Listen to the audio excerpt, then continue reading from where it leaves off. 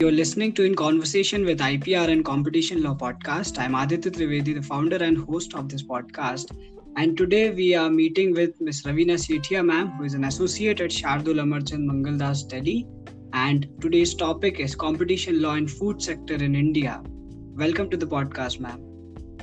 Thank you so much for having me. And we have Rishika Jain with us, who is a consultant with the podcast, and I would request her to please introduce ma'am to us.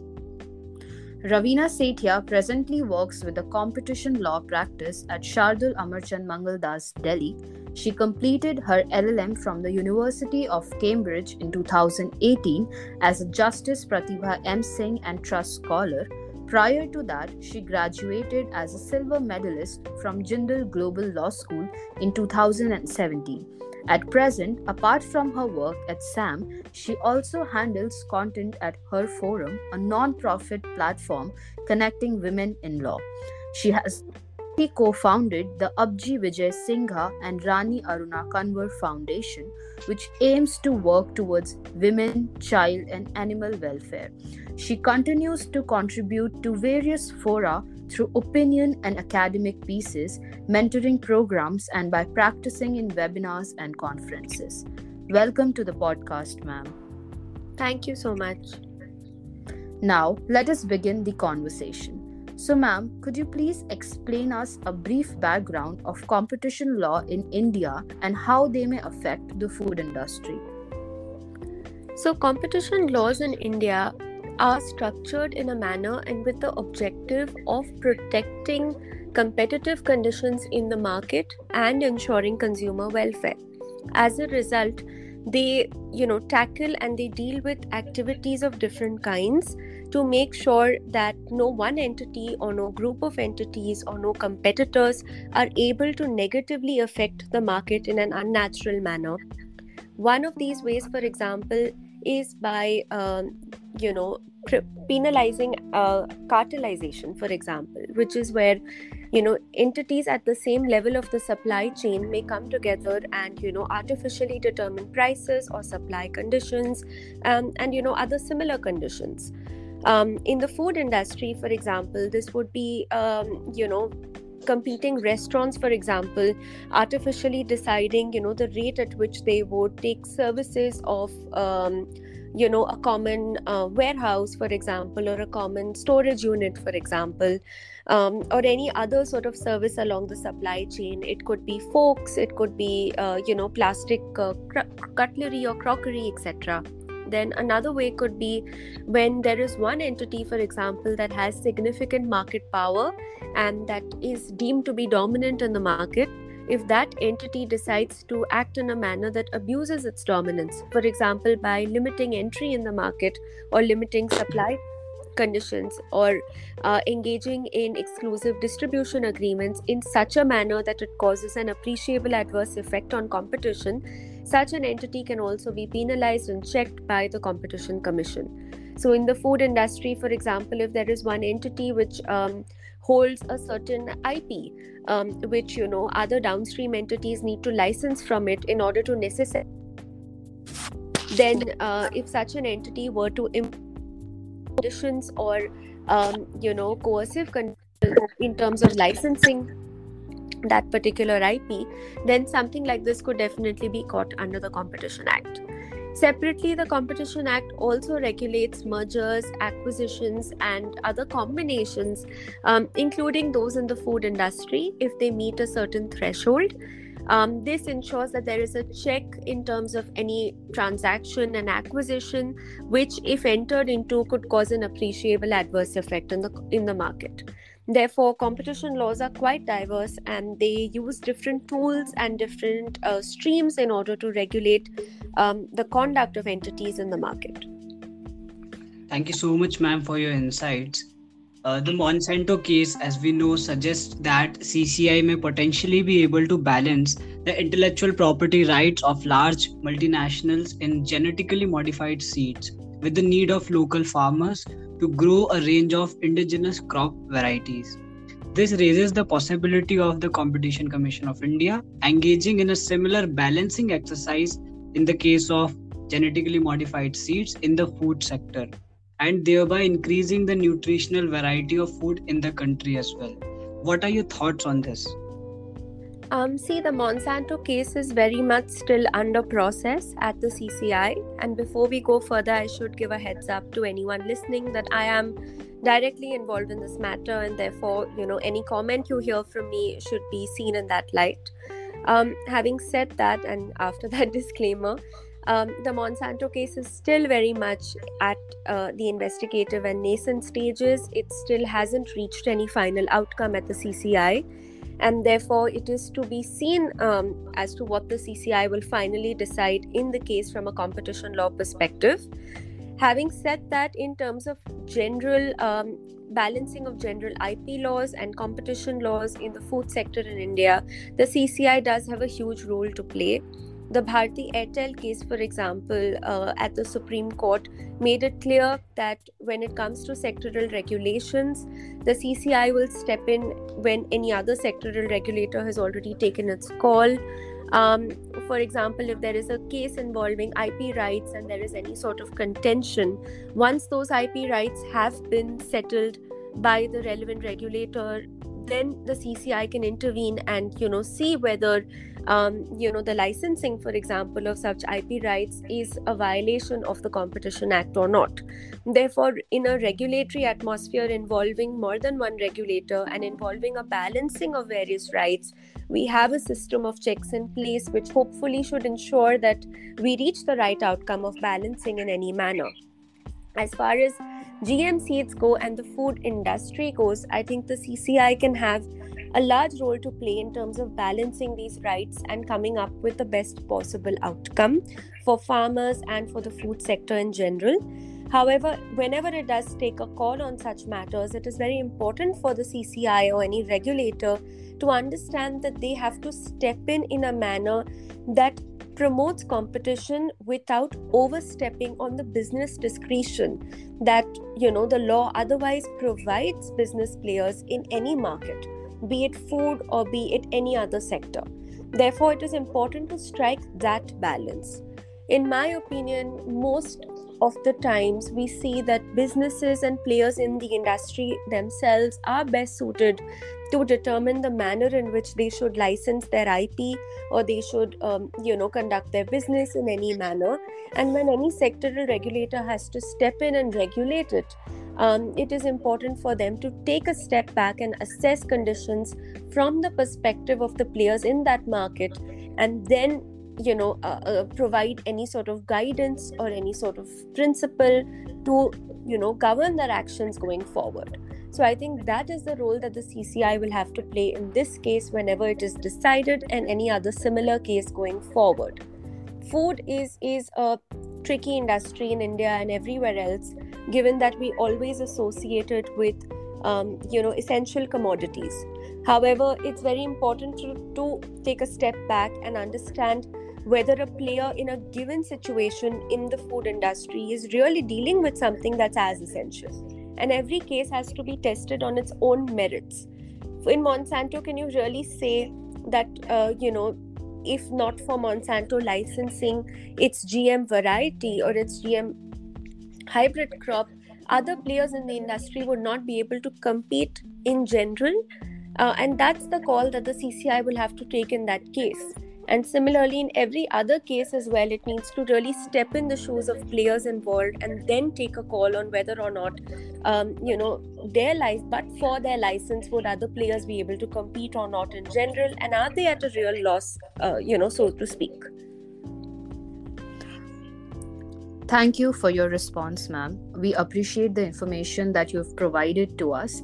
However, I feel that after crossing all hurdles, even if such genetically modified crops are allowed to be sold in future, they might not be able to enjoy exclusive patent rights, which will definitely lead to more competition and low pricing of such seeds. So, now ma'am, could you please tell us that how can CCI help in increasing earning capacity of low-income farmers, that is regulating buying power? What is your comment on the recent case of T.R. Chandran versus National Egg Coordination Committee? Thank you. I think just before we get into this question, on your last comment, if a GM crop or any other entity involving IPR is regarded as essential, and the test has been laid out that it is an essential commodity, and without it, nobody else can really function, then the methods and the process of licensing of that commodity completely change. But if not for that determination, it is not fair for the CCI or any other regulator to step in and label every such, IP or every such license to be essential just for the fact that it is, in the food industry. And similarly, medical or any other industry that, we do consider of prime importance in our country. Yes. So that test really needs to be laid out. And once that essential determination is made, only then should conditions of licensing be determined. Now, coming to your question on increasing the capacity of low-income farmers and regulating buyer power, keeping in mind the National Egg Coordination Committee matter, my view would be that I think the CCI has really stepped in that case and, intervened to see that irrespective of the arguments made by the committee that, it involved almost 30,000+ players, that they were still able to control the prices of eggs. And if players were not following the prices of eggs controlled by them, they would be at a disadvantage, or they would virtually, be able to lose their income. And I think after going through, tons of data, statements, the structure of the Egg Coordination Committee, which was a 3-layer structure, if I'm not wrong, to ensure compliance with its prices. But after going into all of these things is when the CCI decided that, yes, they were not just setting a price, which was a resale price for all practical purposes, but they were also making to support enforcement of it, and anyone not following that would definitely be at a disadvantage. It's only after making this determination did they come to the conclusion that the activity was in fact anti-competitive, and did it mandate that they do not enforce any such prices in the future.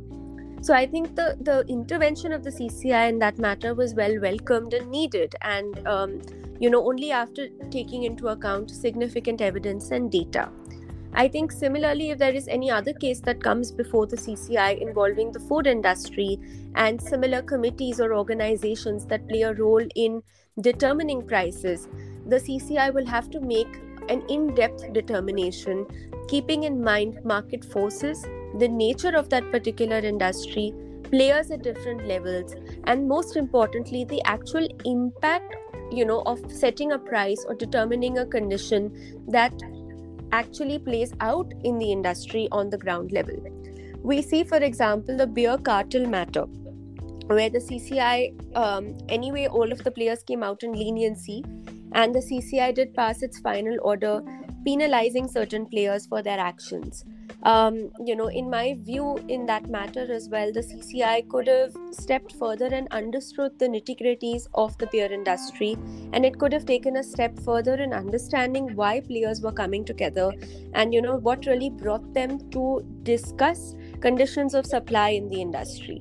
And I think had the CCI made that correct determination in that matter, it would have found really no reason to impose a penalty on any player.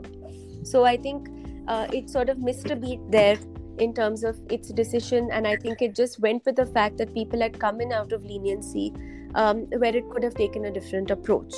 But I think generally the CCI can only help in increasing earning capacity of low-income farmers, even though it isn't its direct prerogative, by just ensuring that, the competitiveness in the market remains constant.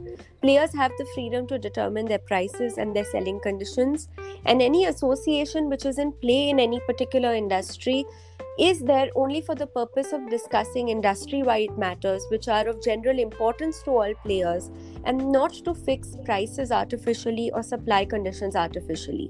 I think that is the most important thing.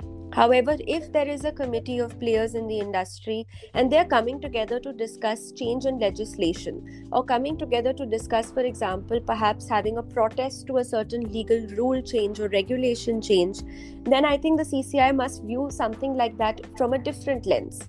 And I think that's something that they have noted in the National Egg Coordination Committee matter as well, where they have said that, having an association and having discussions is per se not illegal and not a problem. But here it's because it led to the actual setting of a price by keeping only a few players' interests in mind, and enforcing of that price at the detriment of other players. Was it really a problem?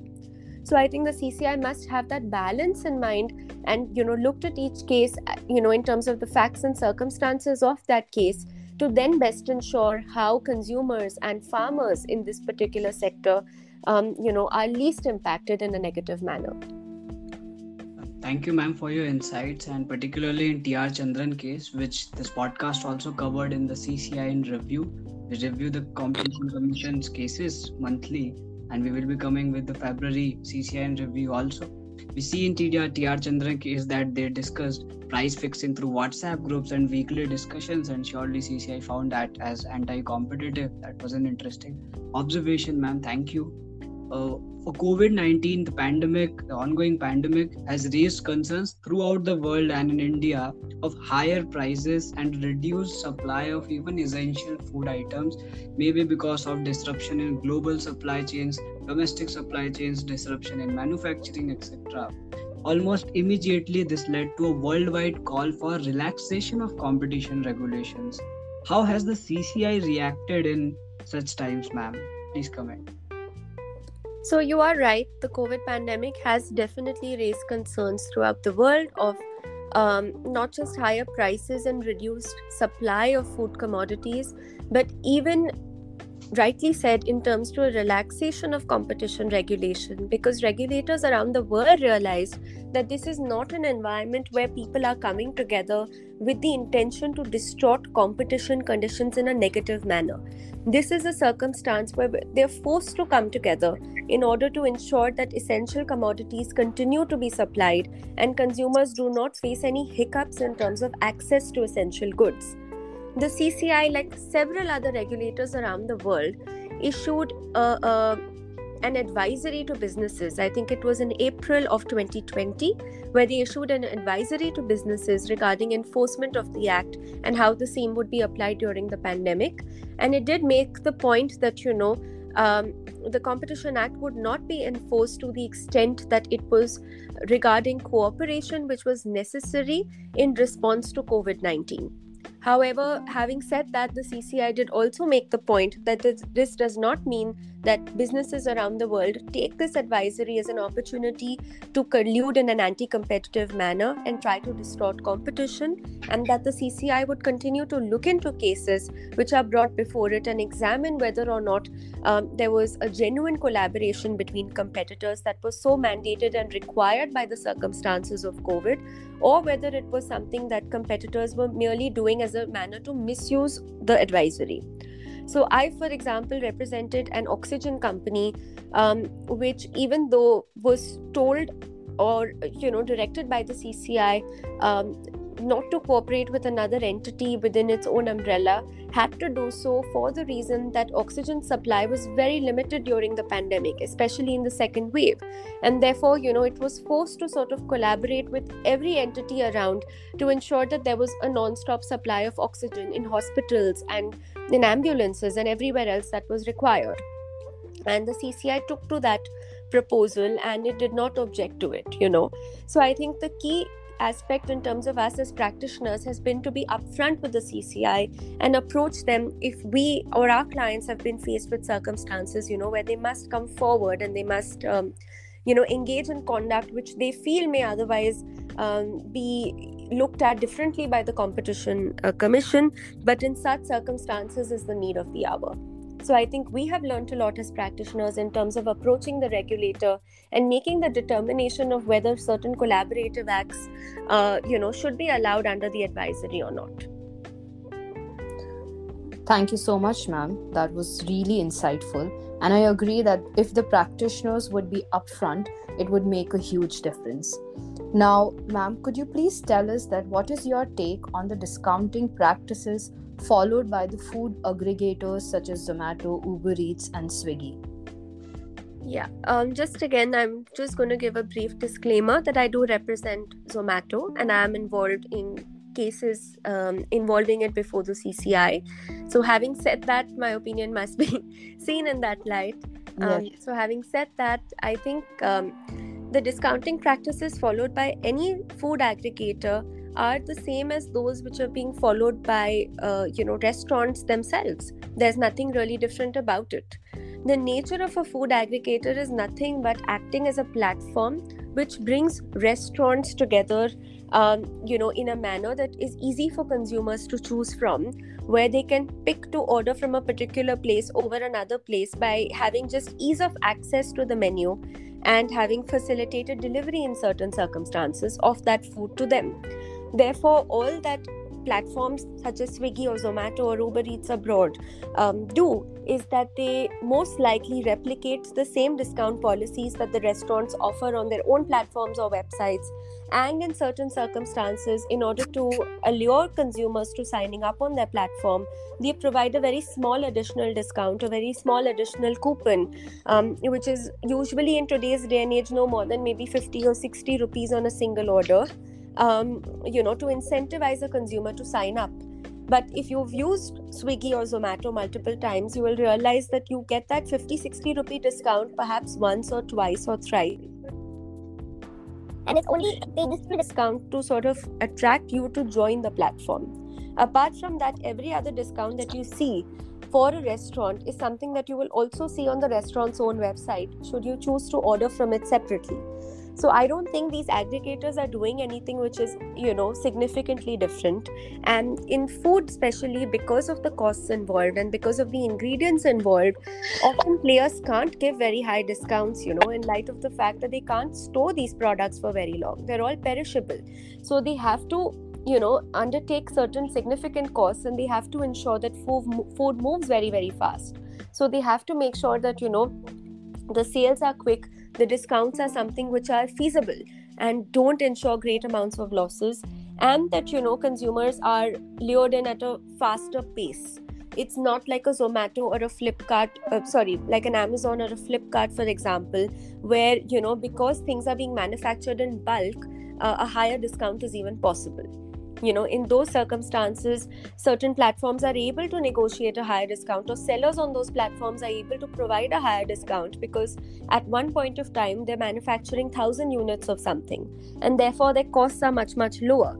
But in food, it's just not the same situation, because you prepare every meal on an individual order, and there is only a certain amount of advanced preparation that you can do. And that sort of ties your hands in terms of the incentives that you can offer anybody in terms of consuming that food.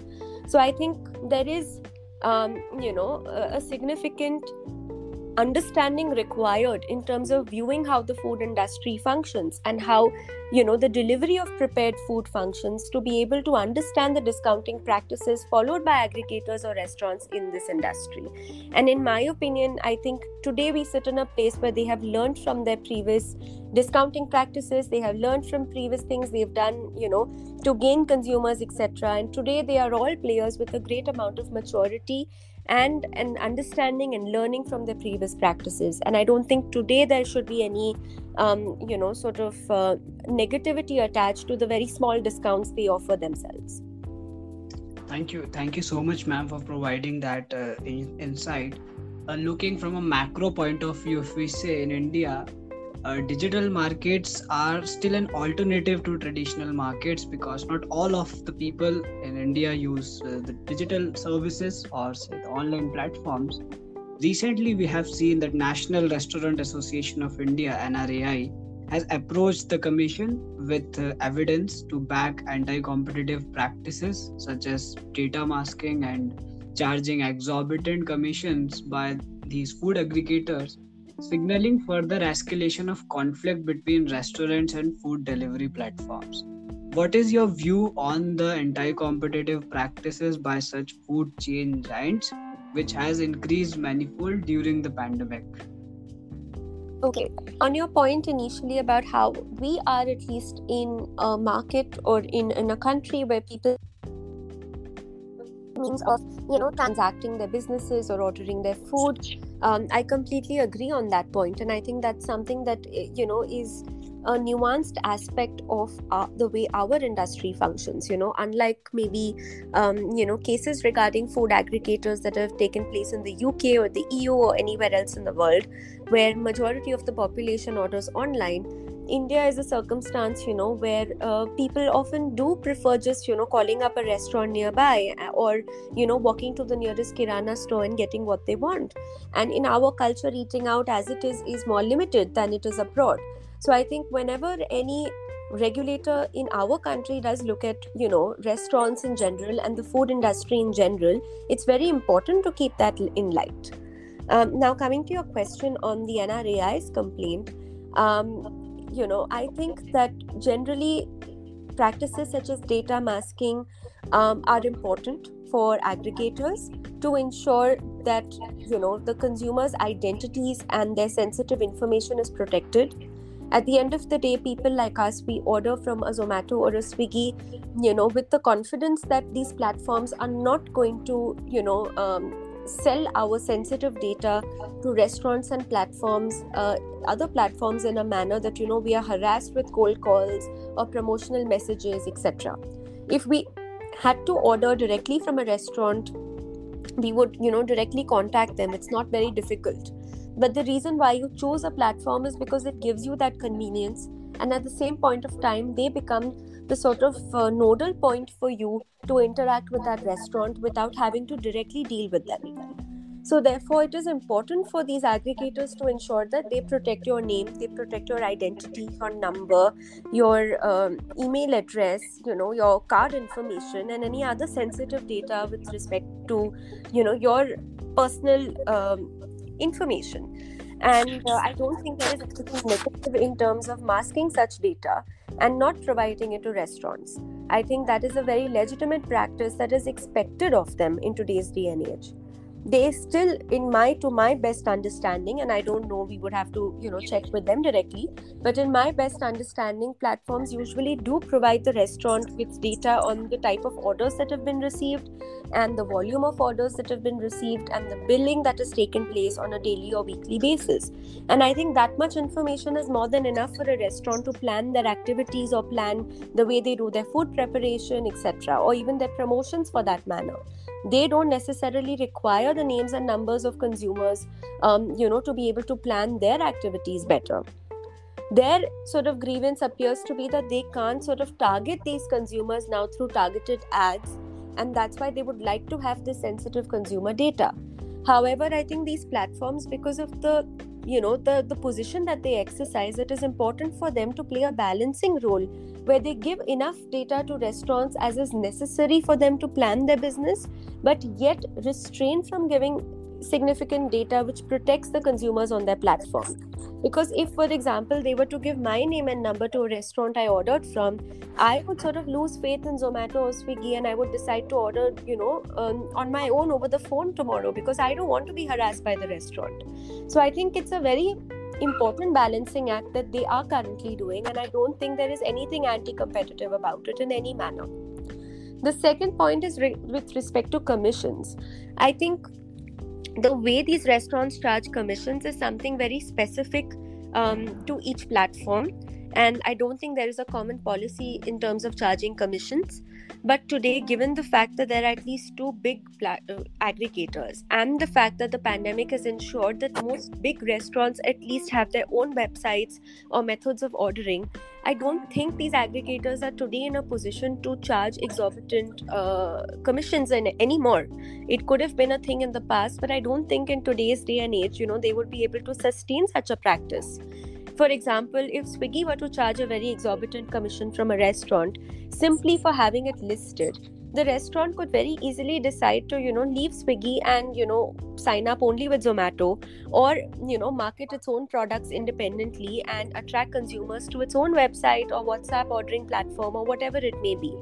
Therefore, I don't think in today's day and age it's a sustainable practice. And I think if it is something that is genuinely the case, then we will ourselves see a lower trend in terms of restaurants signing up to these platforms, and we will in fact see data figures of more restaurants, withdrawing from these platforms. And until I think such data is clear, we should give benefit of the doubt to the platforms in terms of realizing that they are two big players in an industry where they also compete with restaurants standalone, and therefore they will have the business sense to set their own commissions in the manner best suitable to them. Thank you so much, ma'am. That was so insightful, and that brings a discussion, or say a conclusion, that yes, statistical and financial sharing or analysis of the consumer data is fine, but sensitive data sharing should not be there. And I also do think that that's not happening. And on the other hand, consumers also want a customized, personalized service. So for that, minimal data sharing or whatever is necessary can be done to provide better services like these online platforms, digital platforms are providing for the say sellers, resellers, manufacturers, traders, restaurant owners. Freedom of trade should be maintained, and for consumers, we should have right to choice. And absolutely, I think having said that, it's important that we take into account the fact that the food industry is very big. It's not comprising of two players, which are Swiggy and Zomato. It comprises of lakhs of restaurants around the country, each of which have loyal consumers who come and dine in the restaurants and who order from them over the phone and separately, each of which today list with one of the big platforms as well. Therefore, they themselves exercise significant power, and they have a standalone presence in the market irrespective of any aggregator. And I think that's very important to understand. While everybody from a commercial angle may want to grow and use data or use analytics in the best possible manner to increase their own growth and audience, we unfortunately, when we deal with sensitive information and individual data, it's very important that there is a balance. Otherwise, any aggregator today could come under scrutiny and a scanner. For example, not for food, but if you look at platforms such as YouTube or platforms that have digital content on them, today there are rules in Europe because of which they need to have constant monitoring processes of their data. Even platforms such as Twitter, for example, need to keep monitoring what people post, what data is on there, take complaints seriously, and act in a certain manner to ensure that interests are balanced on every angle.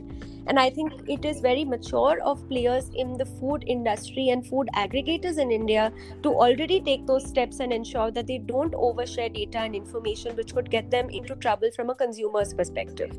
And I think what they're doing is commendable rather than anti-competitive in any manner.